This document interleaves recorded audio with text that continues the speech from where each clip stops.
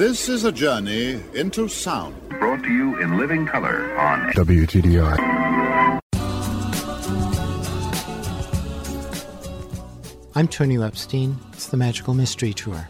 Join us as we dive into the heart of things, exploring new ideas and new ways of seeing and being in this wondrous, crazy world we share together.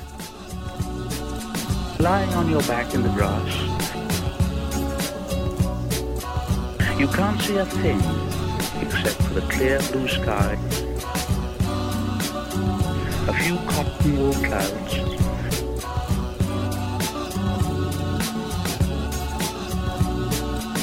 higher and higher in the great dome of the sky, filling it with song. Higher and higher, filling it with song.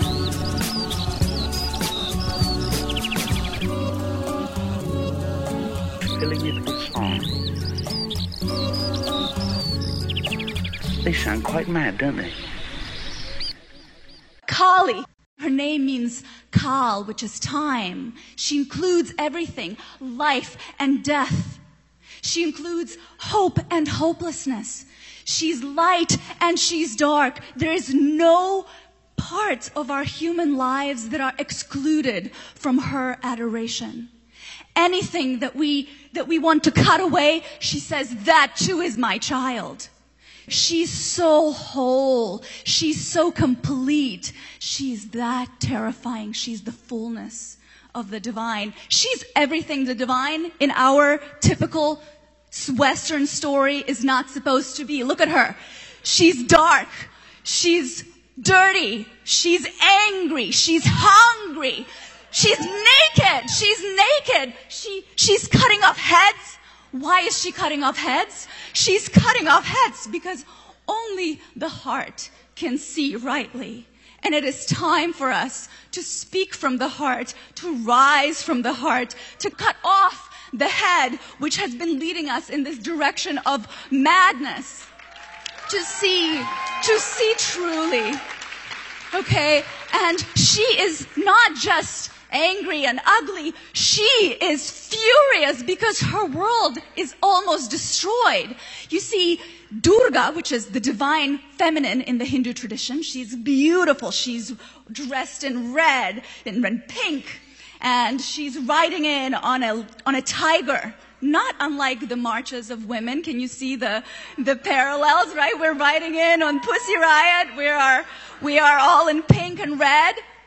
So she rides in, there's Shiva and Durga, and they're fighting this battle against the demons of ego, against the demons of greed, against the demons of separation. And they're powerful. However, they begin to understand that with every time they wound a great demon, with every drop of blood, 1,000 more demons emerge. And anyone who knows malignant narcissist might know something about that. Yes? So, and they are realizing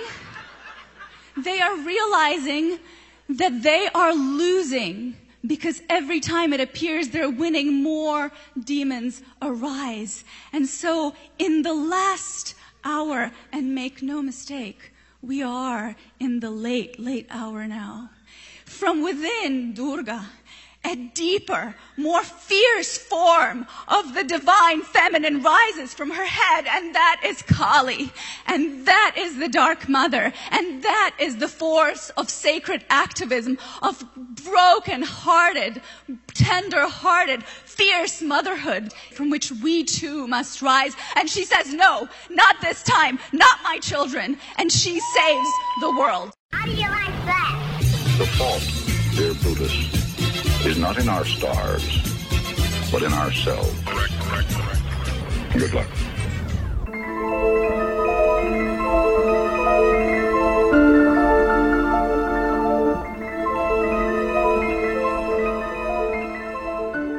That was Vera de Chalambert talking about the great goddess Kali. Today, we're going to hear more about Kali and the divine feminine and Holy Darkness from Vera de Chalambert. Vera is a Harvard-educated scholar of comparative religion and a spiritual storyteller, and she teaches and writes about mindfulness in the modern world and the divine feminine.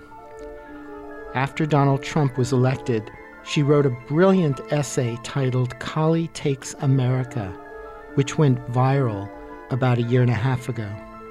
And I highly recommend reading it. Just do a search for Kali Takes America. And then later in the show, we're going to hear an interview with social justice activist and Goddard alum Karen Koskoff. But first, here's Vera de Chalambert.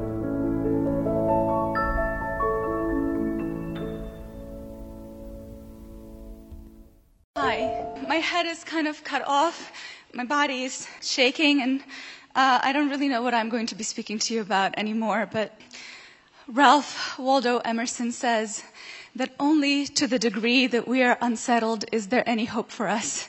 So maybe there's a little bit of hope for me still. So before I forget, Umani invited us all to be a holy mess. I am a holy mess. So if I don't remember what this talk is about, it's about the importance of darkness and crisis and difficulty in the spiritual process. We hear a lot about enlightenment, and I don't know very much about enlightenment at all. What I know of the divine has more to do with heartbreak and yearning and sometimes confusion.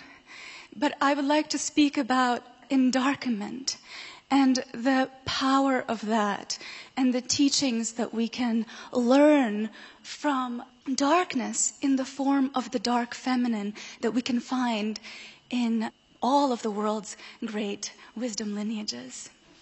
I wanted to start the way Alan Watts always started his talks on Kali.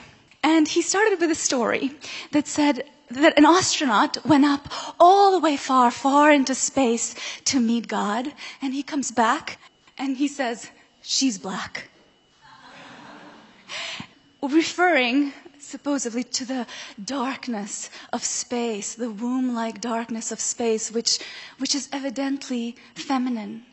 And actually, darkness and the feminine have a really deep relationship.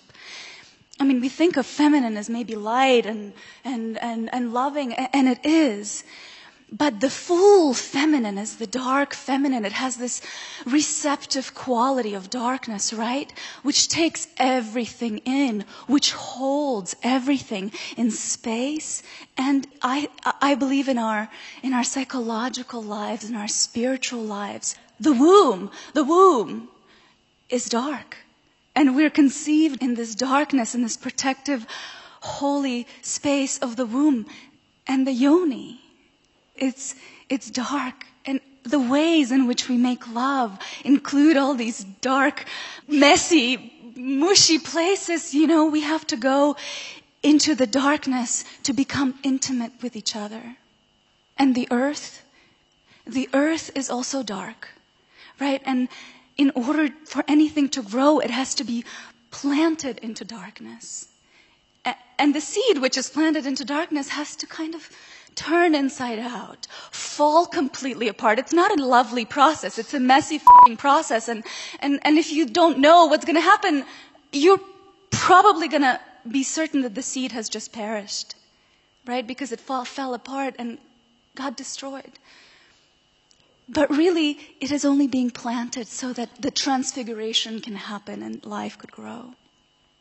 And so this feminine quality of darkness, which we see in the world's great lineages, seems to be this kind of initiatory power into the spiritual life. It's the quality that initiates and transfigures the soul. So I wanted to start actually with a story from the Buddhist tradition. And incredibly, the Buddha, after having gone through all of the initiatic processes that it takes to become enlightened, is on the brink of awakening and then encounters his dark night of the soul.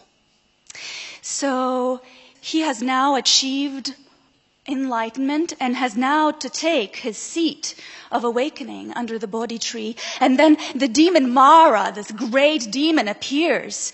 And, we can speak about demons, or we can speak about the unintegrated parts of ourselves, right? So this demon Mara appears, and he first tries to seduce Buddha with his, sexy daughters.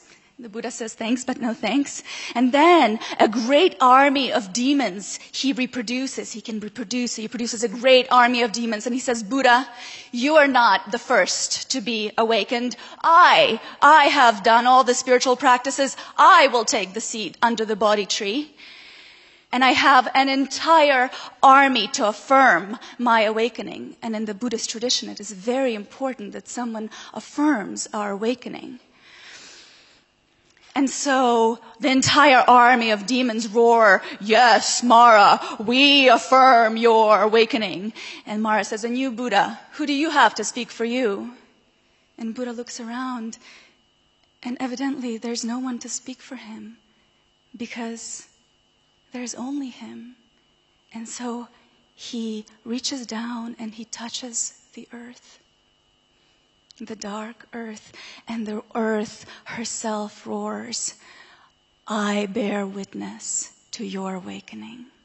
And with that statement, the army of demons disappears, and the Buddha takes his seat under the Bodhi tree.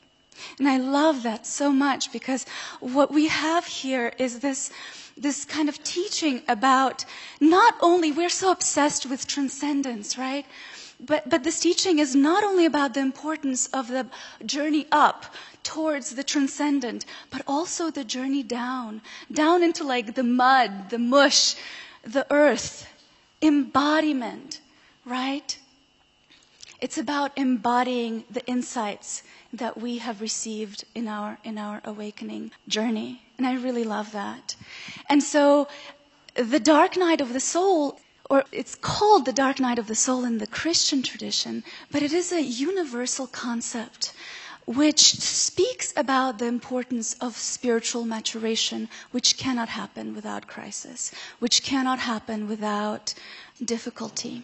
And in the Jewish tradition, there is this really interesting story. So first of all, Jews go into the desert, which is also a kind of a holding place. And in the desert, they encounter the divine. But how does the divine appear to them? The divine sort of leads the Jewish people during the nighttime covered in a pillar of fire, and in the daytime in a cloud, in a dark cloud. And in order to communicate with the divine, what one must do is enter the dark cloud where the intimacy with the divine can unfold. And so there's the story of Moses first encountering the dark cloud. It was approaching the people, and everyone moved back. And Moses was the only one who was able to move into it. And that's part of what signified or was a sign of his spiritual leadership. So there's this very cool moment in the Torah where the Jews just worshipped the golden calf, and Moses was very angry, and he smashed the tablets of the Ten Commandments. And, you can think of that as the great separation happened. He goes back up to God, and he was like, listen, God, I have done everything you have told me to do, and yet I don't even know what it is, and the people are not listening to me. I want to know you. I want to know you. I want to know what I'm speaking about. There was this beautiful sense of longing for connection and intimacy with God after this really difficult experience that he just lived through. And a really cool thing happens. God answers Moses, because God is always in the cloud, and Moses says, I want to know your true face.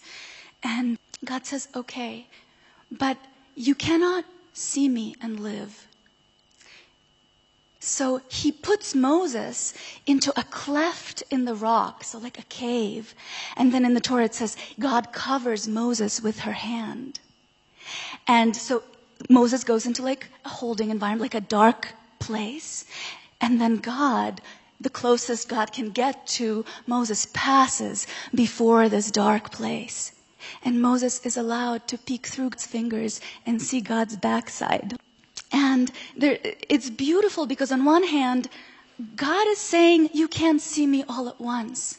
You can't behold my glory, my light, because there's something else that needs to happen. Your ego will be annihilated, and there's this way in which God doesn't want that to happen all at once. God is protecting the individuality of Moses, and God is giving a kind of a model for the dark night. You want to know me? You want to know what the divine is? You have to go into a cave. You have to go into the dark.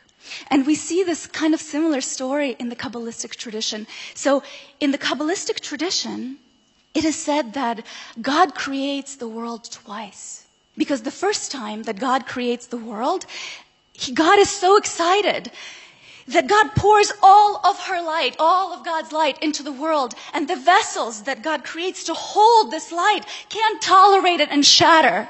And so the first world shatters. And then something amazing happens, and God goes into the dark night of the soul. And what literally is spoken about in the Kabbalistic literature is that the process of withdrawal happens. God withdraws God's self from God's center and creates this kind of a womb environment, this holy darkness, this space in which then God creates the second world, the second creation, in which darkness plays a much more important role. And that aspect, so this is the interesting part, is that what remains then in the world is said to be the divine feminine. So God, in God's transcendence, withdraws away, but there is an aspect of the divine, the feminine aspect that we call the Shekhinah, which literally means the indwelling in the Jewish tradition, and that aspect of God remains. That aspect of God is said to have chosen to remain in exile with her children. I love that, and I feel separation like all the time. And a lot of like yearning for something more than that. But what helps me so often is to remember that. To remember that anywhere I feel separate, anywhere I feel in exile, that God is necessarily there. That's the function of the divine feminine. That she doesn't abandon her children. She doesn't turn away. She has no orphans. The divine feminine has no orphans. So I really love that story. And I'm sorry that I'm all over the place. So, I'm not a spiritual teacher. I'm not a scientist. I'm trembling in my knees. But I am a scholar of comparative religion, and something really cool happened last year. I kind of wrote an article that I thought 5 people would read, and it went globally viral, and kind of put me in a position to have to do this. Now, I want to do this, and Zaya and Maurizio were insane enough to invite me to do this, but I want to tell you what I think, why I think this happened, and okay. Ready? This is what happened in 2015. This is not a simulation. This is not a digital recreation. This is Kali on the top of the Empire State Building. Right. Me too. I was like, what the hell? And I was so astonished by this image, I had to know what this was. This was an image by Android Jones, an artist, and this was projected onto the Empire State Building as part of a documentary promotion of a film called Racing Extinction for National Geographic, which spoke about the extinction of species. We are now living in the 6th extinction of species, according to every climate scientist on the planet. And every 20 minutes, apparently, a species goes extinct on this planet. So I saw this on the top of the Empire State Building, and I wrote a little article, and I said, Kali takes New York! Kali takes Manhattan. I don't remember. It was cool. And I was so excited. Oh, my God, Kali in New York. And I was beginning to feel this kind of emergence of an archetype, right? Emergence of an archetype into the collective culture. And, well, only a year later, something amazing happened in the world and in our country. Donald Trump won the presidency of the United States. And I saw this on the top of the Empire State Building. And every part of my body, every part of my being knew that was exactly the same image. Kali is not Donald Trump. But what happened there shook up our society. It kind of like shattered the illusions of like a happy-go-lucky, lovely American society. We saw who we were. And that's the quality of Kali. That's her function. It is to strip us of illusion. She disillusions us, right? It's about the disappointment that we feel. The disappointment that we feel with our misconceptions and with the little lies we tell ourselves. And so I wrote an article called Kali Takes America, which kind of took America. And now I feel like this is a stretch, but this is what I feel. And please forgive me if this is not appropriate. But on the plane here, I bought the New York Magazine, and this was on the cover of the New York Magazine, the Doomed Earth catalog. And in the middle of it, you have this. And I saw that picture, and for me, it was another Kali on the top of the Empire State Building, except that now I feel like Kali takes the world. And this isn't a kind of an alarmist thing. That's not at all why I want to bring it up. I want to say that this is like the iconography of Kali. What this does to us is what Kali does when we venerate her. She shocks us. She makes us no longer able to follow the small story about our world and everything being okay and our small lives and our small hopes. There's this kind of a shattering that happens, and that I really felt that. And I want to read you just a few of the topics, like the little main points in this article. Heat death, the end of food, climate plagues, unbreathable air, perpetual war, permanent economic collapse. I feel the discomfort in the room. I know this isn't cool, but just feel it. Poisoned oceans. I could go on, but I think that's good. That's enough. Lots of people criticize this article, and it's not about this article. It's just about what that does to us, how it shakes us up enough to see through the illusion of, everything is fine.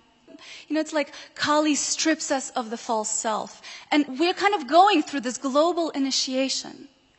We're going through a global initiation, and this kind of like false self addicted to capitalist crap. And, we have come to the limits of it.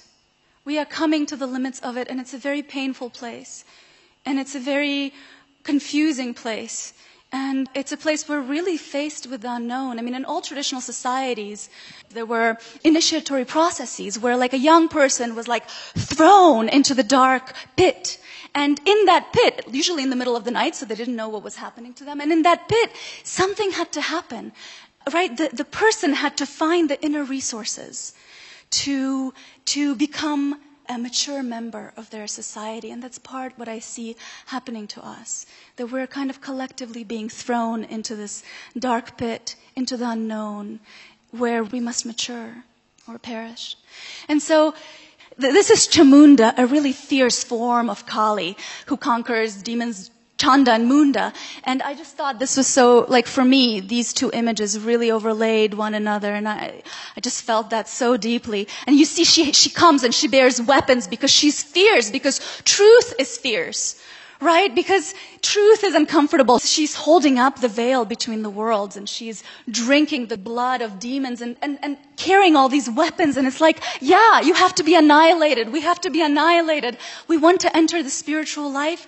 We have to get stripped down to our bones, right? Look at her. We have to be stripped down to our bones. We have to kind of allow life, allow reality to kill off the false self. Right? I don't know very much about that. I'm trying to shine brighter than I am, but I know the function of it. And the function of it is radical stripping and burning, to burn up the old stories, to burn up the false self. Right? To get real, to get real. There's this beautiful quote from Rilke that she reminds me of. She says, "Death is really your best friend, because death is the true yea-sayer. She stands on the verge of, because life says yes and no, and death stands on the verge of the abyss and says only yes. And that aspect of Kali, that aspect of the dark feminine that says yes, yes, take me, yes, break me open, break open my heart, use me, use my body, feeding the world with whatever we've got. That's the core for me of the dark feminine, that aspect of surrender without which the spiritual life is incomplete. And this is what Kali really looks like. So Kali is really cool, and I'm going to try very quickly to just give you the core of the myths of Kali.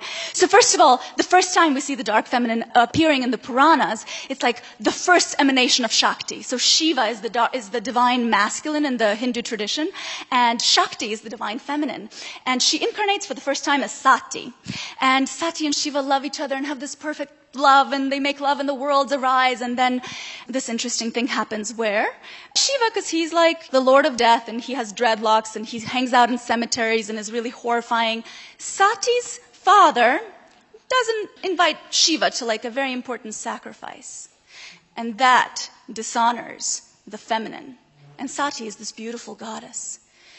And so Sati wants to go and speak to her father, but Shiva blocks her way and says, "Where are you going? We weren't invited to the sacrifice. We're not going to go anywhere." And Sati was like, no. You do not stand in my way. And suddenly Sati turns into this terrifying dark goddess. And Shiva, who's her husband, becomes terrified. The Lord of Death becomes terrified of Sati, of this dark emanation of her. And he covers his face. And he says, "Well, who are you and what have you done to my beloved Sati?" And Sati says, "Shiva, don't you recognize me? I am Sati, and this is my true form." Meaning that she only takes the form of beauty to please Shiva, but that at her core, in her heart, she is dark. And then the core of Kali's myth happens on a battleground. And what's happening is that the gods are fighting for the survival of the world, right? Because their world is threatened, kind of much like our world is threatened right now with extinction. And the gods, in their fabulous, unwise wisdom, gave a special power to one of the demons, where with every drop of his blood, 1,000 more demons can spring up. And he cannot be conquered by any man or god. And so, the only choice that they have got is the goddess. And Durga, this powerful, beautiful goddess in red, rides in on her lion, on her pussy, right, onto the battleground, and she's fierce and she has all the weapons of war and she's cutting off heads. But she sees that that's not enough, because every time it appears that she's winning, more demons are arising. And so it appears that the world will be lost. And then suddenly, from within Durga's third eye, rises this deeper aspect of her, Kali, in all of her fierceness. And she's dark, and she's angry, and she's bloody, and she's hungry, and she's ugly. She's all of these things, and angry, and women and gods are not supposed to be, right? And she begins to lick up the blood of these demons before it can hit the ground, and she slays them, and finally she saves the world.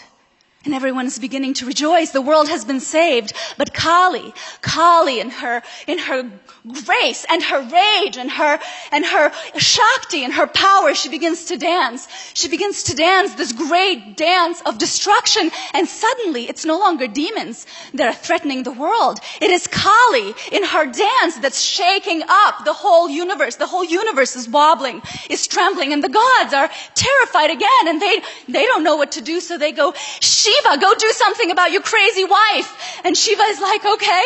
So the story goes, go do something about your psycho wife, right? So Shiva, I don't know what to do, so Shiva lays down underneath Kali, because there's no containing Kali, and he starts crying out, "Ma, Ma." And so the story goes, Kali remembers that she's the mother of creation and stops. But I think that there might be another interpretation of this. Because, of course, in the patriarchal culture of India, the only thing that would be reasonable is for the man to go calm his wife. And that's such a beautiful way in which we, right? Such an awesome way in which, like, this is what the women are. Oh, my God, oh, no. Right? But we are terrified of the feminine. We are terrified of the rage and the pain and the sorrow and the beauty and the power of the feminine. We will do anything to make it stop. Anything to make it stop. And if the world is shaking, it's her fault and we need to make it stop. I think you see, Kali knew exactly when to stop. I think that the world, the way it was, had to tremble, had to shatter, so that the new world can be recreated from her heart. From her heart, a new world where those kinds of demons could no longer conquer it. And so I think that part of what's happening right now is that our world is being shaken up. And when our world gets shaken up in our spiritual lives, and I think all of us here know what I mean, when we are called to enter the darkness, where Meister Eckhart says the ground of the soul is dark, right? In that darkness, which is painful and destroying of everything we knew and all of our ideas and all of our certainties, that's where we can be intimate with God. That's what matures the soul, initiates the soul into intimacy, further intimacy with the divine, and then really allows for that intimacy, right? Like the lovers meet in darkness to unfold. And so, I'll just go through slides so you can feel some of the other aspects of the dark feminine through the world's tradition. This is Tara, the great bodhisattva of compassion. She's always ready. You see her foot is off the lotus. She's always ready to get off her seat of awakening and go assist all suffering beings. She is the blue Tara, and in her wrathful aspect, she's a Kajati, and she's terrifying, right? There's the wrathful and the benevolent aspect of every deity in the Buddhist tradition. And this is the Black Madonna. I encountered the Black Madonna when I was a very little girl. I'm Jewish. I come from a very secular family. My beautiful mother, who's going to turn 80 tomorrow, is in the audience with my sister. But the first time I heard the word God, I was like, oh, it's mine.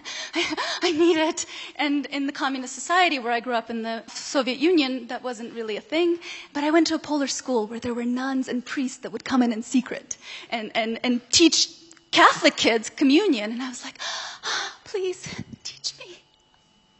And someone gave me an icon of the Black Madonna. And in the time when the communist world began to fall apart and there was mass chaos and people were digging through garbage dumps and it was very difficult to know what was coming, I felt so overwhelmed. And I felt like my parents couldn't understand me because, adult life and the reality of that. The kids of my age at the time, I felt I couldn't relate to. But I would hold her, I would have her, and I would look at her, and I would feel like she knows. She knows.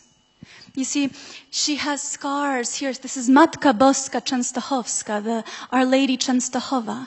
And she is one of hundreds of Black Madonnas. Many of them are in Spain. We have many in Italy. This one I want to speak about just because she's so dear to my heart. And the legend goes, as most legends of the Black Madonna goes, that she was painted on a table that was made by Christ, by Luke the Evangelist.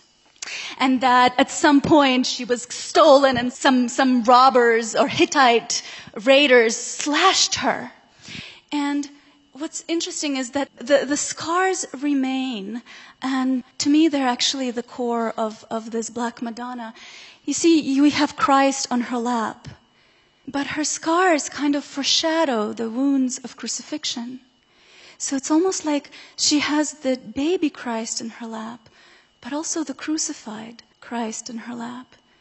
When Christ is resurrected, there's this cool moment where he meets Thomas on a path, and Thomas says, "Master, how do I know that it's really you?" And something really interesting happens. Christ, this is how Thomas, by the way, got the name Doubting Thomas, because he doubted that was Christ. And Christ says, okay, put your fingers into my wounds. Put your fingers into my wounds and you will know me. And so this kind of has the same qualities.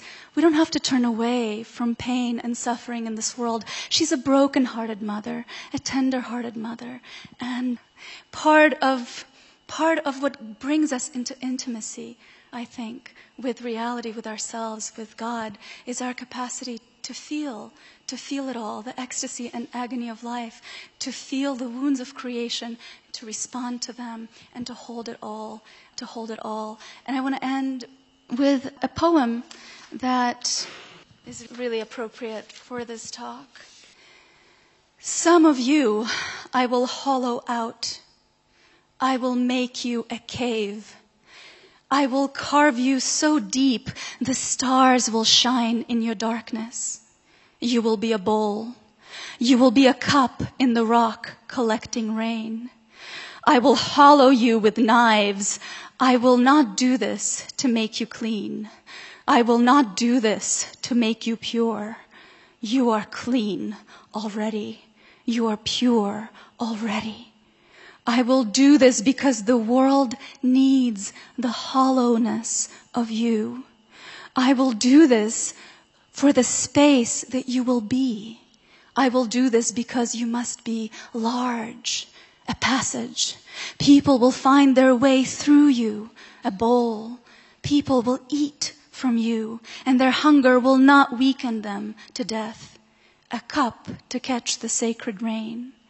My daughter, my son, do not cry. Do not be afraid. Nothing you need will be lost. I am shaping you. I am making you ready. Light will flow in your hollowing.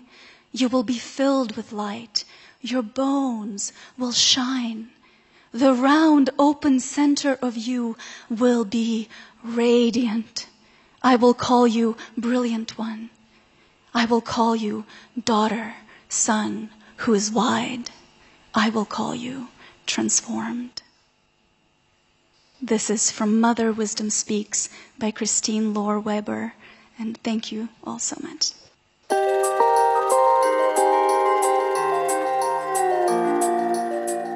That was Vera de Chalambert. Up next is an interview with Karen Koskoff, who is a social activist and Goddard alum. She's being interviewed by my friend and colleague, Carla Haas-Moskowitz.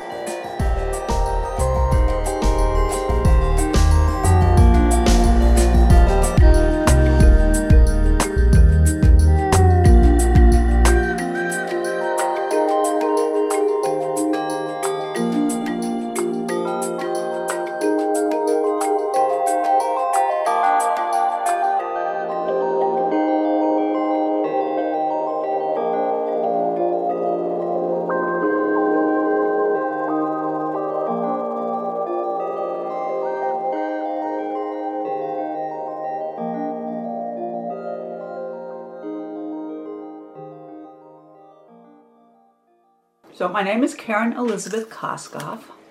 Koskoff. Russian Jew. There's a few of us running around Vermont. My grandfather, Israel Koskoff, came over on the boat, sold fruit from a horse and wagon in New Haven, Connecticut. And then my mother's family grew up in Pittsburgh, Pennsylvania. Mm-hmm. And my grandmother, my mother's mother, owned a bar. And when the steel workers would get off their shifts, they would rotate into her bar, the Mill Hill Cafe. And she was one tough lady, lived till she was 103 years old. Wow. Yeah. And nobody swore in Nanny's bar. Mm-hmm. And if you knew my grandmother, you would know why. So we have... Wow. So the women always worked in my family. My father went to Pittsburgh. He was a neurosurgeon. Mm-hmm. And he started, actually, the Department of Neurosurgery in Pittsburgh, where he met my mother, who was a nurse. And they fell in love. But my father was quite an advocate. He was the first doctor in Pittsburgh to hire a black resident, which back in the day was a big deal because white people didn't want black people touching them back in the day. Well, yeah. That's still the case in many areas. It is now, unfortunately, with the Trump administration, it's really become permissible again. But at any rate, fast forward, and we would come to Connecticut for Passover with the Seders, where most of my family lived. And my Uncle Ted, for whom my son is named, Theodore David Koskoff, was a lawyer and was involved in the Black Panther trials in Connecticut. So when I was in junior high school, I got to go to the Panther trials. And I went to the Panther trials. Bobby Seale actually stayed at Ted's house for quite a while. Wow. And the first trial I ever saw, the first courtroom I was ever in was the courtroom where Bobby Seale was. The first defendant I ever met was Bobby Seale. Bobby Seale and Erica Huggins, who were on trial for the murder of a cop, which they were innocent. They were later acquitted. Anyway, that began the interest I had in law. When I got to I went to Goddard because I had found out about Goddard while living in Pittsburgh, where I grew up. I was going to a all-girls school, the Ellis School. When living in Pittsburgh, you either went to a very, very poor public high school or you went to a school like Ellis. There is a book, a phenomenally good book, called An American Childhood, written by Annie Dillard. I think she got the Pulitzer Prize for it. It's an excellent I was going to say, book. I've heard of that book. It's a great book. It's a beautifully written book. And it happened, I knew Annie Dillard. She actually went to Ellis, and it's her autobiography. Let's just say it's a condemnation of the kind of kids that went there. It's written about the Mellons and the Scaife and the people who ran the mills. And I had family, my mother's family, who actually had worked in the steel mills, who were part of the Homestead Steel strikes. So I grew up with this tremendous contrast of family values and the school that I went to. Needless to say, I was quite a problem for that school. I acted out all the time. You know, in 7th and 8th grade, I was burning cigarette holes in my uniform. By the time I was graduating, I had seen the Panther trials, and I was trying to pass out Black Panther newspapers in the school. I was getting in a lot of trouble. So I was really not, let's just say, Ellis School material. Anyway, by the time I was graduating, I actually was I had volunteered. Well, before that I had worked at a vet, as a vet tech. I had volunteered as a, what they now would call a peer group counselor in a drug and alcohol treatment program. And was working with kids who had been sent there as part of a probationary status. So I had already been really active, and found out about Goddard through one of the people in this program. Came up here, fell in love with Vermont. First person I met there was June Edson, who became my counselor, my academic advisor, my senior study advisor.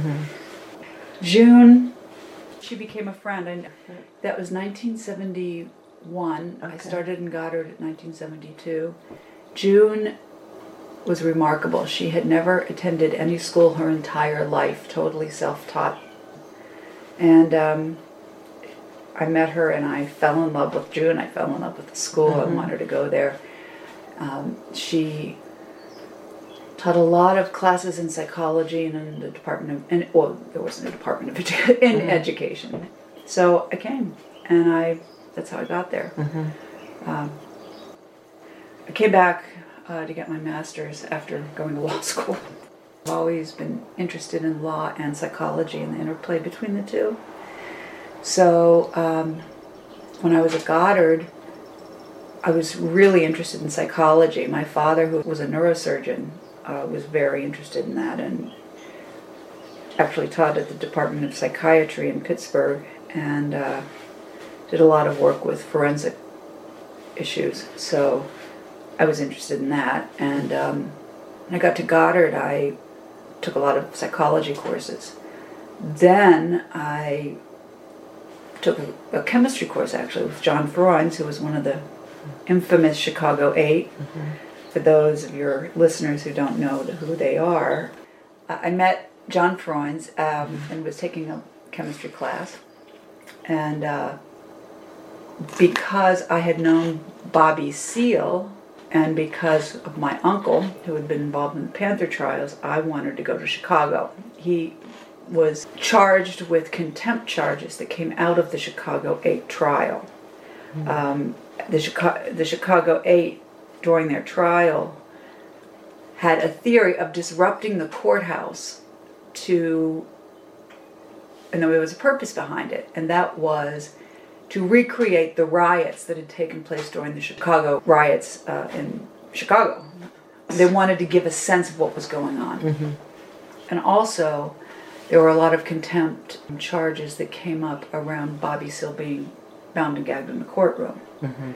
He was bound and gagged. It was one of the most outrageous things that has ever happened in a courtroom in the United States of America, even fast forward to today. So I wanted to go, and my parents were a little apprehensive. My Uncle Ted said, let her go, so they did. Of course, I got Goddard credit for this. Back in the day when there were no computers, a number of Goddard students went, and our task was to go through the original transcript, read the original transcript of the trial, and find every instance where Judge Hoffman, who was the presiding judge in the Chicago 8 trial, charged a defendant and or a lawyer with contempt of court for disrupting the proceedings. So we spent hours poring over the transcript. During the day we went to the trial. So I stayed in the house with a number of the people of the Chicago 8, this huge house in Oak Park, and then during the day we went to the trial. So I met all of these well-known figures and went to the trial. During the trial, I was vetted by an FBI agent, followed by an FBI agent, followed home late one night by an FBI agent. I wasn't sure at the time it was an FBI agent. I was followed by this guy. Ran through some backyards of a very prestigious, real fancy suburb of Chicago, it's Oak Park area. Anyway, told Bill Kunstler, and he goes, oh yeah, that's the FBI. He said, and I said, well, he wants to meet you. And he said, well, invite him to lunch tomorrow. I said, what? He said, invite him to lunch. I said, okay. So the next day I invited this guy to lunch, and his eyes lit up. And we went to Bill Kunstler and this FBI agent guy, and I all went to lunch together. And we sat through lunch, and the FBI agent was asking Bill Kunstler all these questions, and Bill was giving him these answers. What kind of questions did the FBI agent? Oh, all about trial strategy and all, and who they were going to ask as witnesses and all this stuff. And I'm listening to Bill answering all these questions, and I'm thinking, what is he doing? And so we ate through the whole lunch, and so at the end, Bill gave the FBI agent the tab, and he said, leaned in, and he said, I know you're an FBI agent. Here's the tab. The government can pay for it. Stop harassing Karen. And by the way, everything I just said to you is a bloody lie. And get the hell out of here. And I was like, wow, that was really cool. So, of course, the guy never showed up again. It's pretty funny. That is wild. Isn't that wild? He was trying to get information. He was trying to get real information from me. And apparently what they do is they try to target the person that they think is the weakest and try to pump information. So they thought I was the weakest, which kind of was really insulting to me at the time. Anyway, so it was pretty exciting. And, of course, after that, I had this conflict about whether I go into law or not. And preceding that, I also had taken an NRT, non-resident trimester, in Boston and worked with Pat Griffith. Have you heard about her? No. Pat Griffith died a number of years ago. She was very active in the civil rights movement, teacher at Goddard, and I worked in a prison counseling prisoners to get jobs and apartments when they got out in Framingham in Boston. So I was very conflicted about whether to go into law or psychology. After that experience, I decided to try to apply to law school. So I took a lot of classes in political science. So that's what I did. So it's interesting that, because you said that before about wanting to do law or psychology when it feels like, especially, I think a number of people feel this way, but particularly it's part of Goddard's mantra about interdisciplinarity, that you wouldn't have to give up one for the other. You could live your life and have both inform your life. But I also recognize that if you decide to go into law, that's a lot more school. Well, if you live long enough, you can do them both. Where did you go to law school? I went to Antioch School of Law. Okay. Where do you go from Goddard? That makes great. Where do you go from Goddard? So, it makes the most sense, doesn't it? Well, it was a remarkable place to go at the time, because one of the problems after Goddard was you needed a grade point average, and I didn't have one. So I asked for an interview, and they said they didn't give interviews. Antioch said they don't give interviews? Then they didn't, yeah, okay. So I just showed up. And Jean Kahn, who became quite a close friend also later on, who was the dean, one of the deans, who said, let her in, let me talk to her.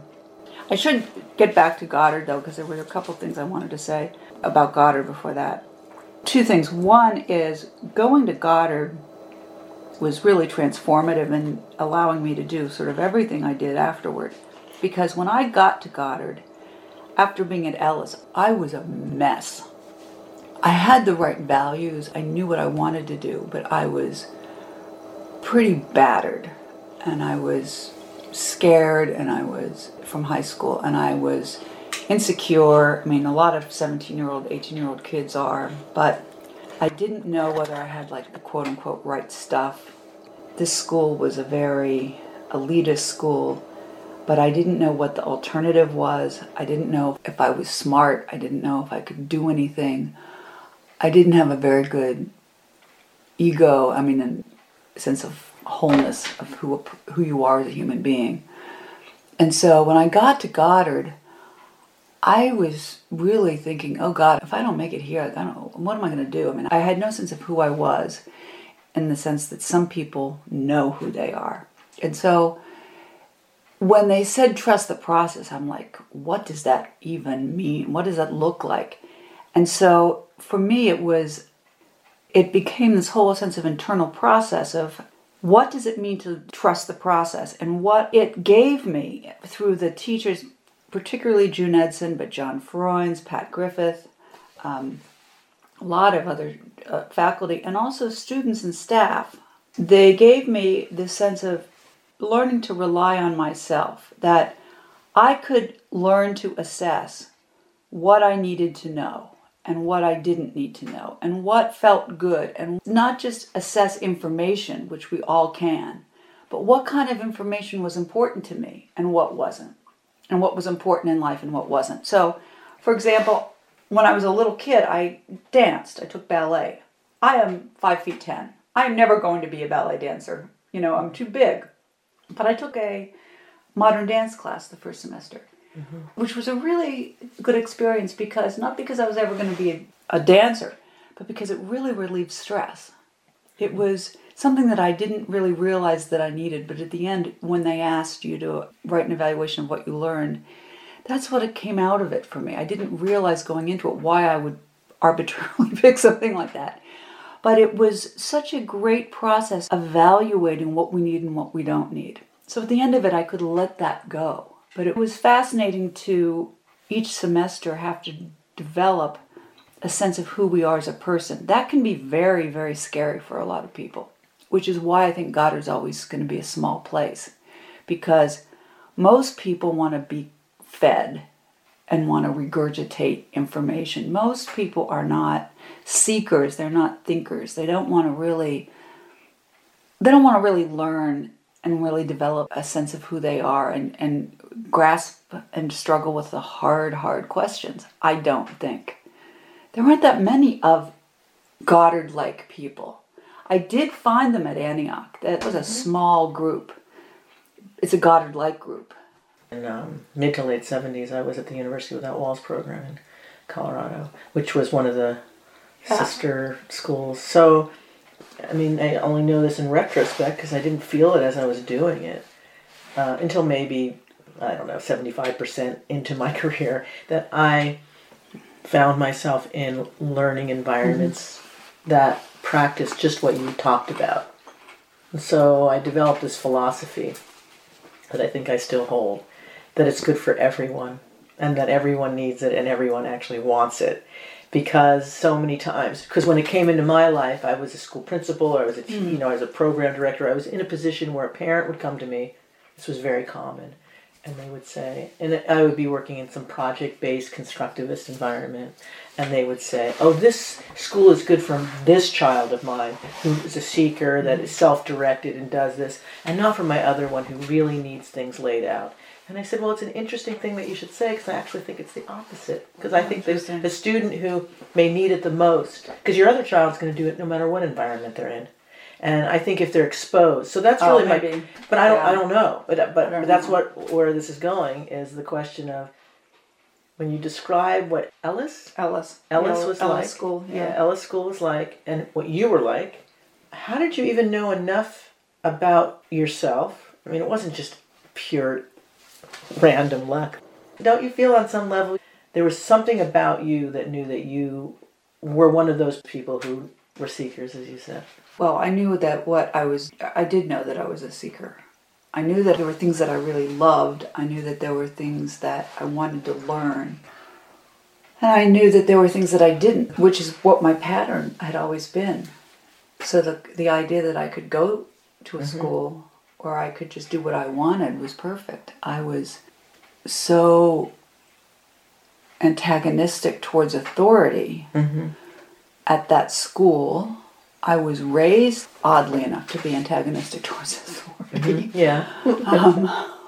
My father was certainly antagonistic towards authority. He was writing letters to the draft boards to keep people out of the military during the Vietnam War. A traditional school is really not in my future. So yeah, I mean, it's interesting to reflect back on it, because when you said I was always, and then you paused, I filled in the blank with brave, because that's when you told the story of what you did, you constructed your own education, and you did what, I mean, you can, the language that one has for one's choices after the fact is not necessarily how they would describe it while they're going through it. You were just being you. Like you were saying, I like this experience. And guess what? You were engaged and you did well. I don't like this experience. I'm not going to do well. And then when you think about that, like what person... See, this is because I think about this a lot, because I've been in what they're called alternative ed my whole life. What human being on the planet wants to be forced to learn something that they don't want to learn? Well, I can answer that. I was very lucky. I was blessed to have my father and my Uncle Ted as remarkable role models. I used to tease my Uncle Ted. I have this light bulb recollection of him walking up the stairs of the New Haven courthouse, which was this grand old courthouse with a marble staircase and those enormous Roman columns, during a huge demonstration during the Panther trials. And we drove up in his car. This is when I was just about to meet Bobby Seale. We drove up in his car, we got out, we walked up these steps, and there's this sea of protesters. And we got to the top of the steps, and the sea of protesters parted along the steps. And we got to the top of the steps, and I used to tease him, it was like Moses and the parting of the sea. And he got to the top of the stairs, and he raised his left fist, and he screamed, "Power to the people," and everybody cheered. The entire New Haven Green cheered. And I said, "Uncle Teddy, I want to be a lawyer." You have an event like that happen.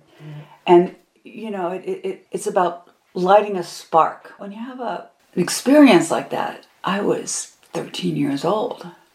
You never forget that. Yeah. And then, fast forward, I became a lawyer. I did criminal defense work, indigent criminal defense. I have been in more prisons, more jails, more mental health facilities, more mental health, these big old hospitals than any human being. All representing people, by the way.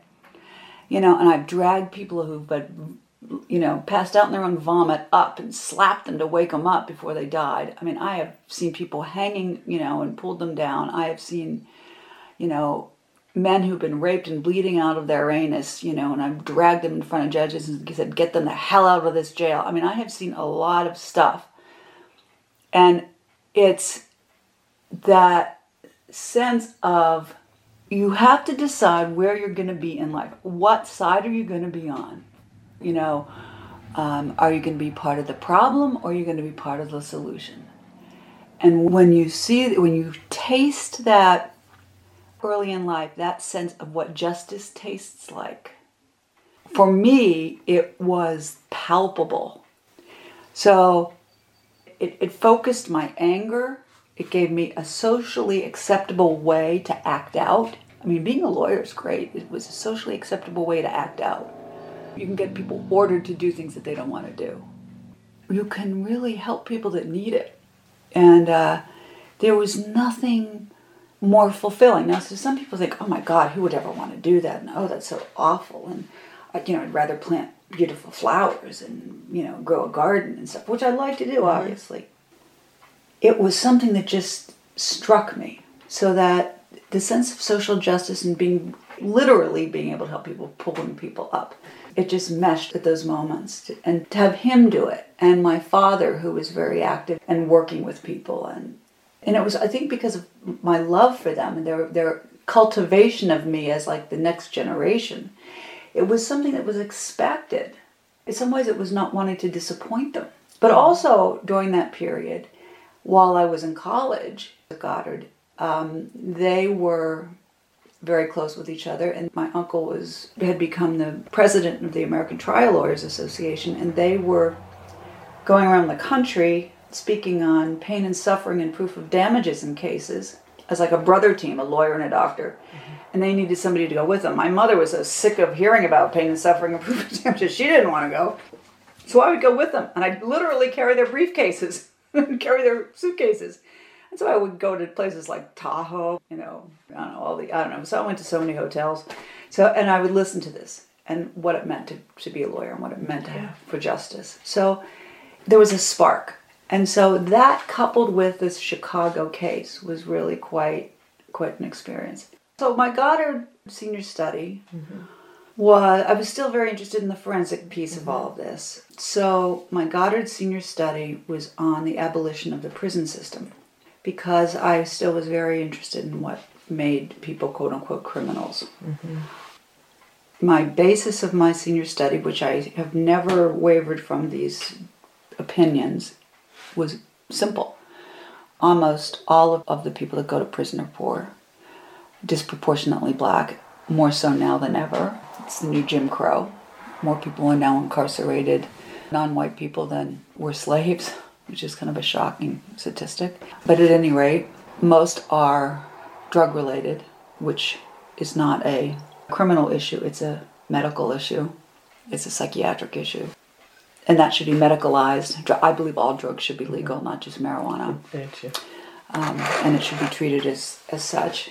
Most people are taking drugs because of traumatic events, not because of ADHD. But that's diagnosed as ADHD because if you diagnose things as PTSD, then the whole psychiatric community and the whole social community has to deal with problems in a whole different way. Educational system has to change, etc., etc. But at any rate. And then the other ones, most of them have really serious mental health problems. I represented people who were charged and convicted of murders. I've been very close to those people. I've represented people who ended up getting executed. Fortunately, I was not involved in that part of the proceedings, because I really couldn't have handled it. So prisons don't work. They're violent, they cause violence, they make people worse. Everybody who's gone into prison has come out worse. Or they have, by some remarkable strength of character, been able to survive outside. So I've advocated for all kinds of other solutions. But at any rate, that was basically my thesis. So I don't believe in the prisons. What is it about the law? Well, there are certain things about the law that I really liked. I love the idea of being able to force people to do things. You get a court order, you got to do something. Also, I liked the process I loved being a trial lawyer. I loved being in a courtroom. There is something really fun about trying a case. It's sort of a love-hate relationship. I mean, there's something really exciting about standing in front of a jury and trying a case. There's something really, really spectacular about that process. And when I was a kid, I was young, and when I was in Washington, D.C. doing criminal defense work, every night before my cases would start, I'd call my Uncle Ted up. And there were these criminal defendants, these guys who were charged with burglary and robbery and stuff like that. They were getting first-rate trial litigation experience from, one of the best trial lawyers in the country through me. I was like, oh man, Uncle Ted, that's a great idea. I'm going to do that. And, I'd go to court and I won a lot of cases. I mean, I did it on my own steam, but certainly I had a lot of help, but it was great information. And then I joined his firm. But before I did that, I was making so little money because the cases we took, we got paid by the hour. But you only had for a misdemeanor, you only got 400 cases maximum. And for a felony, you only got 1,000. Well, I was putting in a whole lot more time in that. And by that time, I was a single parent with a little boy. And I was making so little money that had I gotten arrested, I would have been eligible for a court-appointed lawyer. So I became the vice president of an association called the Superior Court Trial Lawyers Association. And the president, myself, the secretary, and the treasurer, we went around the city of Washington, D.C., and asked for help. And there was a bill in city council to raise our rates, which was dead. Because who wants to raise the rates of court-appointed lawyers? I mean, we weren't exactly... Everybody hated lawyers. And certainly nobody liked criminal defense lawyers. So we went around to what we called the Uptown Bar, the fancy lawyers. They said, well, gee, we're really sorry, but we can't help you. We went around to the Hill, up on the Hill, and our inspector was the head of the Judiciary Committee for D.C., and he said, we can't help you. Nobody could help us. We went to Marion Barry, I loved Marion Barry. You loved him or you hated him. He said, I can't help you. We went to the D.C. City Council. They couldn't help us. No one wanted to help us. We went for a year to all these places. Nobody could help us. So finally, we, as a group, had a meeting. Everything was open. We had no membership list. We had dues, apparently, which I never knew helped.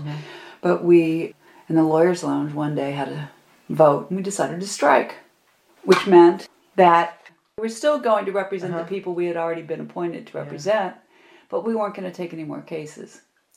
So every day there were 100 adult cases that came into the system. Oh, wow. Every day there were 100 juvenile cases that came in.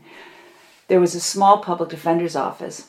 They just took a smattering of cases. They were Yale graduates. They just wanted to do their time for a couple of years and look good and then go off to their corporate ambitions. But we took the vast majority of cases. So if you're a criminal defendant and you don't have a lawyer, they can't keep you in jail. They can't prosecute. Prosecutors can't prosecute your cases.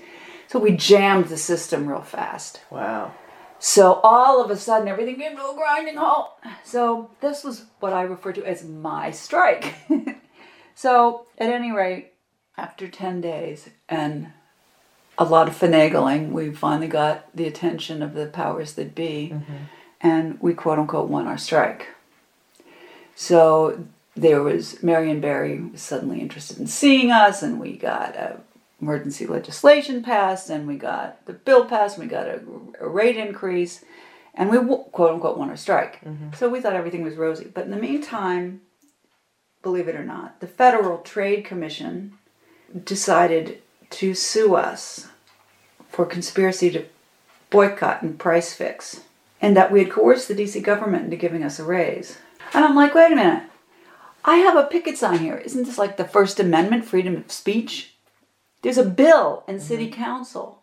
Like, what's this all about? Anyway, there's a case that went all the way to the Supreme Court of the United States. The FTC versus the Superior Court Trial Lawyers Association et al. Karen Koskoff, Ralph Parada, Greg Addison. Basically, whether or not we conspired to price fix, which sounds so friggin' insane because and the whole point of this was there were some really crappy lawyers who were like taking an overload of cases, pleading everybody out to make a living. The lawyers that really cared were taking a small amount of cases and litigating them and going broke. Yeah. So the whole idea of the judges was they were appointing all these not so good lawyers, enormous numbers of cases to making the system work on time. But the lawyers who cared were getting screwed because we weren't taking very many cases, we weren't making any money. Mm-hmm. So we wanted a rate increase so that per case we would make more money so that we could have quality assurances. So anyway, went all the way to the Supreme Court. So I have been in the Supreme Court not as a lawyer, but as a defendant. So we got there, and I felt very much like I was in The Wizard of Oz, because going there is very strange. They all come out, the justices come out exactly when the bell rings, and then they come out of behind these curtains, and they sit down, and Marshall was there, Yeah. Ruth Bader Ginsburg was there, Scalia was there. Scalia was not a nice man. He was so nasty. In fact, fast forward, I had a pig named Scalia, and the reason I named him Scalia was because we slaughtered him, and I had no problems. I was afraid I was going to get attached to the pig, so I named him Scalia. It was this white, ugly pig with red eyes. I wasn't at all upset about slaughtering Scalia. It's the only time I was pro-death penalty. I was afraid it was going to be like Wilbur and Charlotte's Web. It wasn't at all. It was therapeutic for me. Anyway, but I haven't had an animal since then. But anyway, even Scalia didn't deserve to die. But he was awful. Even the other conservative justices didn't like him. Yeah. He was horrible. Marshall was wonderful. We lost. Mm-hmm. We argued we had political power, not market power. They said we had market power. We had no market power. So anyway, I was under a court order for 5 years. I was not allowed to disrupt any more courthouses. Did you have to give the raise back? No. Okay. But you couldn't disrupt for a while. I wasn't allowed to. Otherwise, every day I'd get a $100,000 fine, 5 years in jail or both. So after the first day it would have been moot, but anyway, so. Wow. Yeah, so that was my strike. So after that. Are you glad you did it? Oh, yeah. But I was scared at the time. That wasn't about the wage, was it? It was all about power. It was never and control. about the wage. No, It was about quality representation. If you had 50 cases, how can you represent people? So eventually, though, you could go back and disrupt then, right? When the time was up. Yeah, but I was done. I had a little kid. Mm-hmm. So I moved to Connecticut. Actually, my uncle predicted this was going to go to the Supreme Court. Like 0.001 cases end up in the Supreme Court. He goes, this is going, and he was right. So after that, I was done. Yeah. And so I joined his firm, then did medical malpractice cases for the most part for 18 years. That's the implants. Yeah, well, that was more personal. That was, I was doing medical malpractice cases, did a lot of psychiatric, I did the vast majority of psychiatric cases because, again, I liked the forensic piece. So I did a lot of the cases where people committed suicide while they were under psychiatric care, where people had been raped or sexually assaulted, particularly by healthcare providers. Did a lot of those cases. I know they sound like there wouldn't be many, but there are.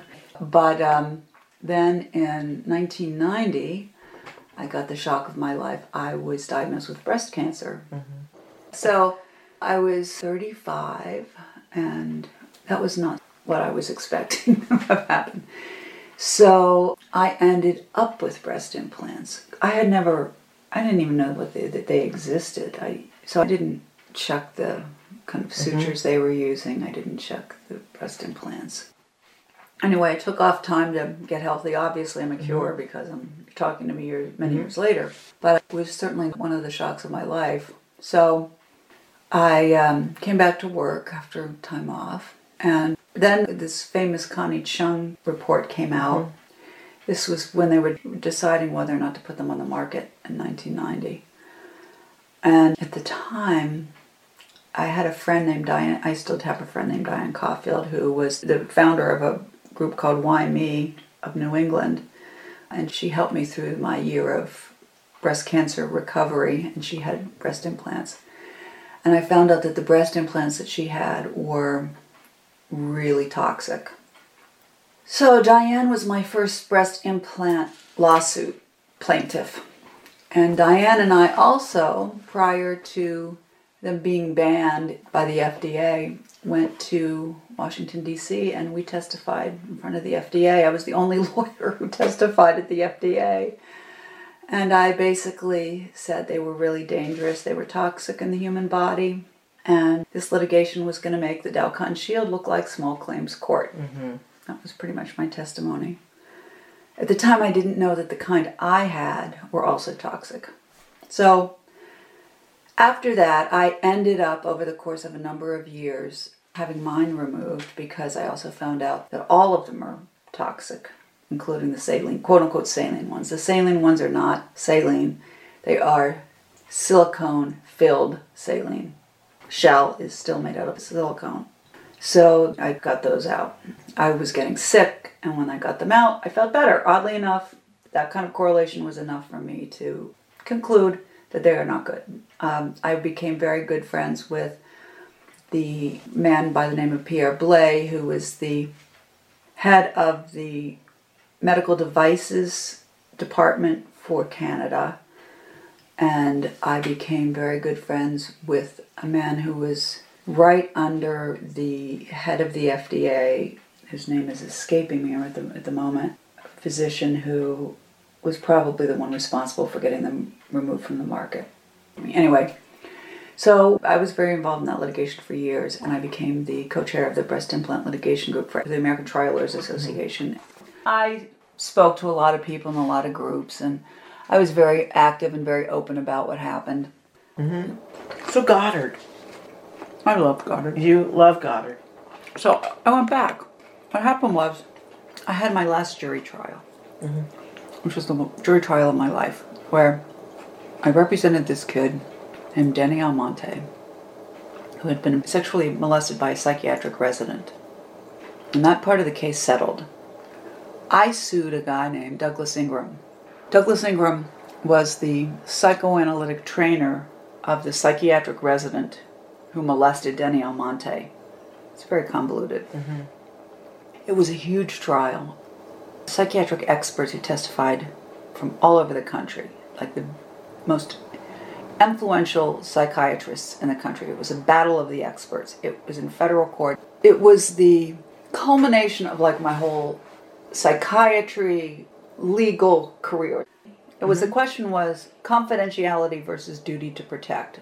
Did this psychoanalytic trainer have a responsibility to tell somebody, and if so who, that this guy was a pedophile? Or was he required to keep this medical student's secret? Because what happened was the pedophile told this psychoanalytic trainer that he was a pedophile, that he liked nothing more than kids. But he never told him that he was going to go do anything to anybody specific. So what were this guy's responsibilities or not? It was a very close case. Anyway, I won because my experts said he had a duty to disclose the information. And he went on to molest a bunch of other people too. So I'm writing a book about that now. But that was my last jury trial. After that, I was done. Yeah. It's like I didn't need to do another trial. My book is autobiographical. My book is about everything. It's like my next senior study. Yeah. A memoir. It's a memoir. And I had a friend who's a creative writing teacher look at it, and he said, "Do you want me to tell you it's great, or do you want me to tell you what I really think?" I said, "Both." Mm-hmm. And he said, "Well, it's a good first draft, but it was actually really lousy. Mm-hmm. It was horrible. It was so bad that I had to start over because it read like a legal brief. I'm a really, really good legal writer. I'm a really, really lousy creative writer, because what law school does is it squeezes every bit of creative writing out of you. So I've gone back and taken some creative writing classes. The more I take, the more I realize what a lousy writer I am. It's a very specific kind of writing. Everything's in the past tense, and things in action. And what else did you watch yourself do as you watched yourself with intention change your language to something that you felt was more in the realm of creative writing? It was allowing myself to express my feelings about things rather than being allowing myself to really speak in first tense and stay in first tense. And talk about you and how you felt about me and how I really felt. Had you journaled or anything? Had you never? No, never. Mostly because I feel like I talk about myself, but really articulating it well.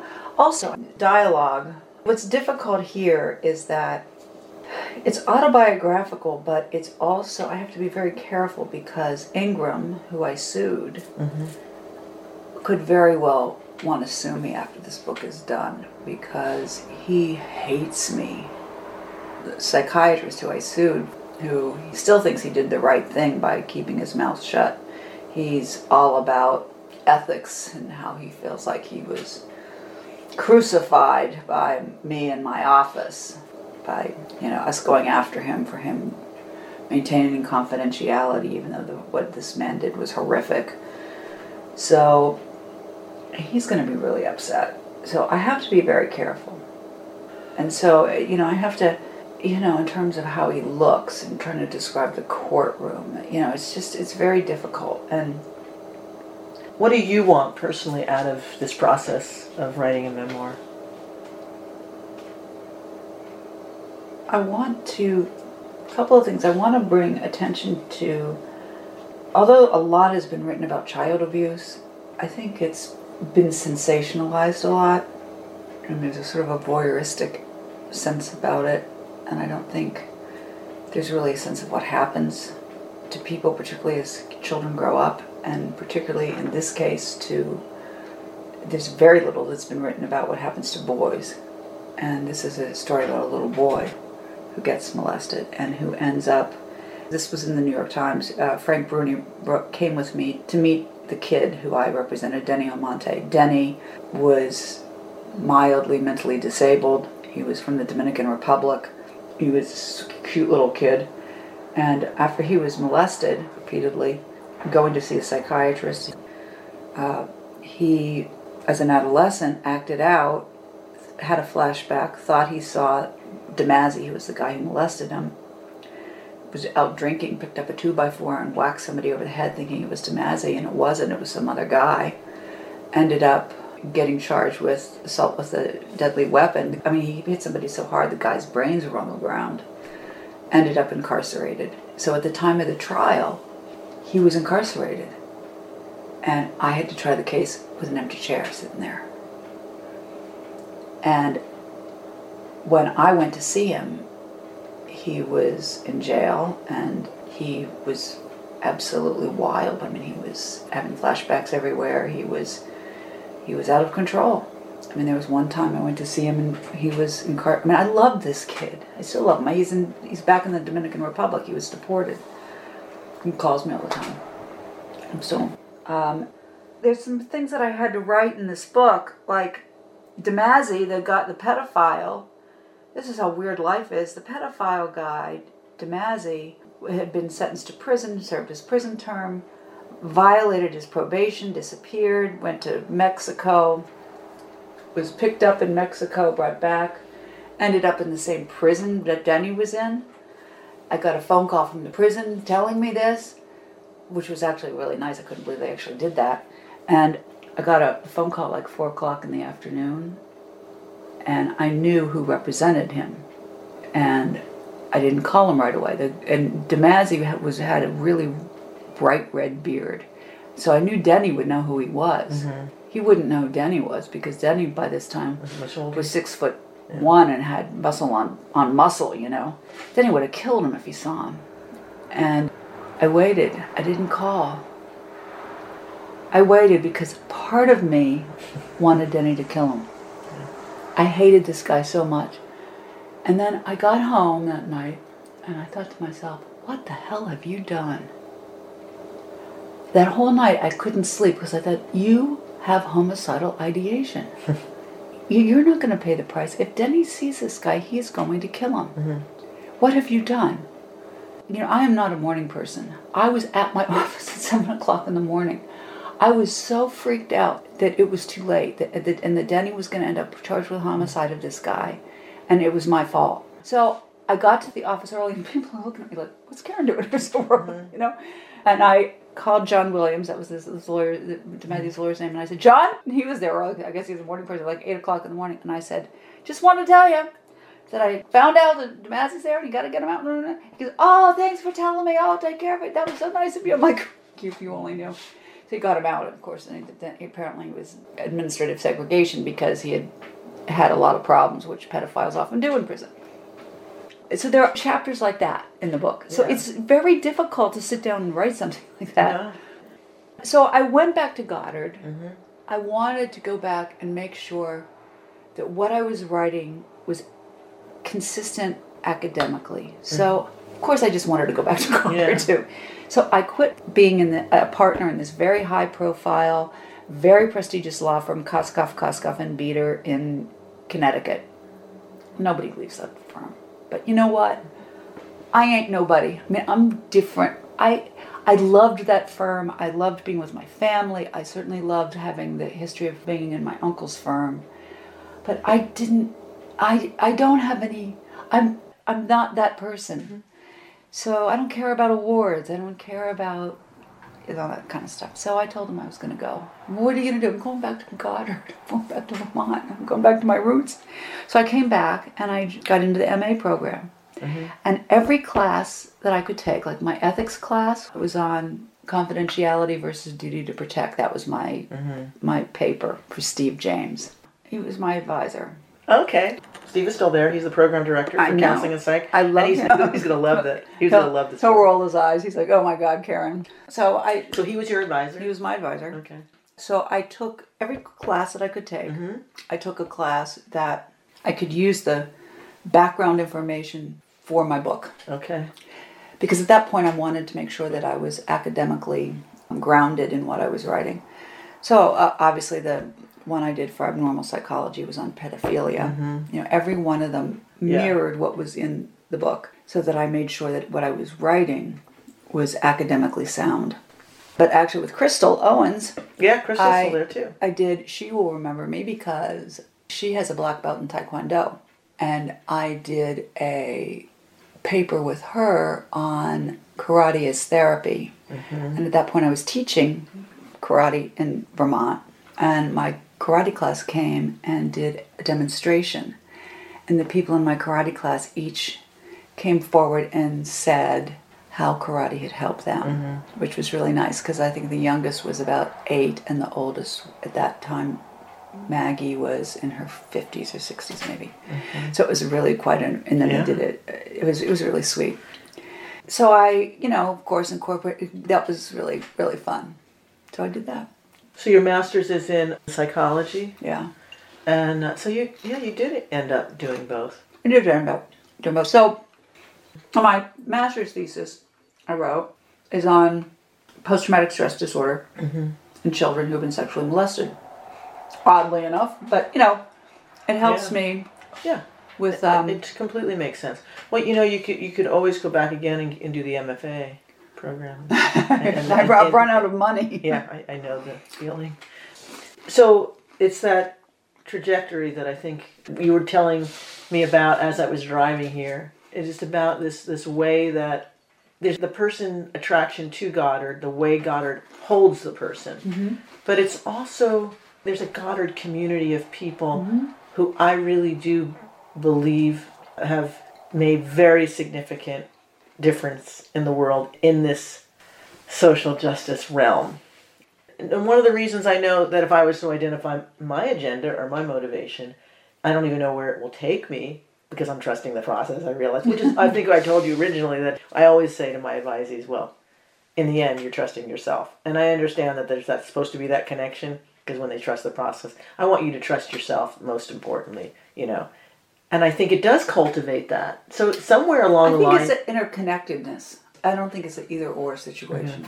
I think it's an interconnectedness. Because I couldn't have done it without Goddard. I couldn't have done it without June Edson. I couldn't have done it without Steve James. I couldn't have done it without... And Tracy. I forgot about Tracy Garrett. Tracy Garrett. Tracy was just unbelievable. She's wonderful. I think everyone has a sense of Goddard. Whether it's faculty or students or staff. everybody has their sense of it, but everyone's part of it. And everyone has a sort of has a sense of who they are in it. But we all come to it with the same sense of connection to it. We're all sort of part of that same web of interconnectedness. And so when we say trust the process, it is personal, and it is, we want to learn and get our sense of who we are in it. But I think it's also, there's a real interconnectedness of the community. And we define it differently. I think what's good is that we're a low residency, because we get to see each other face to face and eye to eye, and get to know who. Because those residencies are really critical. Are really critical. What was the most important thing that Goddard taught you? How to have confidence in my ability to learn. How to learn. How to assess information. How to believe that I know what I know. How to know what's good for me. Goddard, it's just very much in my DNA. I don't know who I'd be without Goddard. That was Karen Koskoff, being interviewed by Carla Haas-Moskowitz, my co-host, on Ethereal, The Possibilities of a Floating Particle of Dust, which airs here every Tuesday from noon to 2. And that's it for this Magical Mystery Tour. Thank you so much for listening, and until next time, have a wonderful week.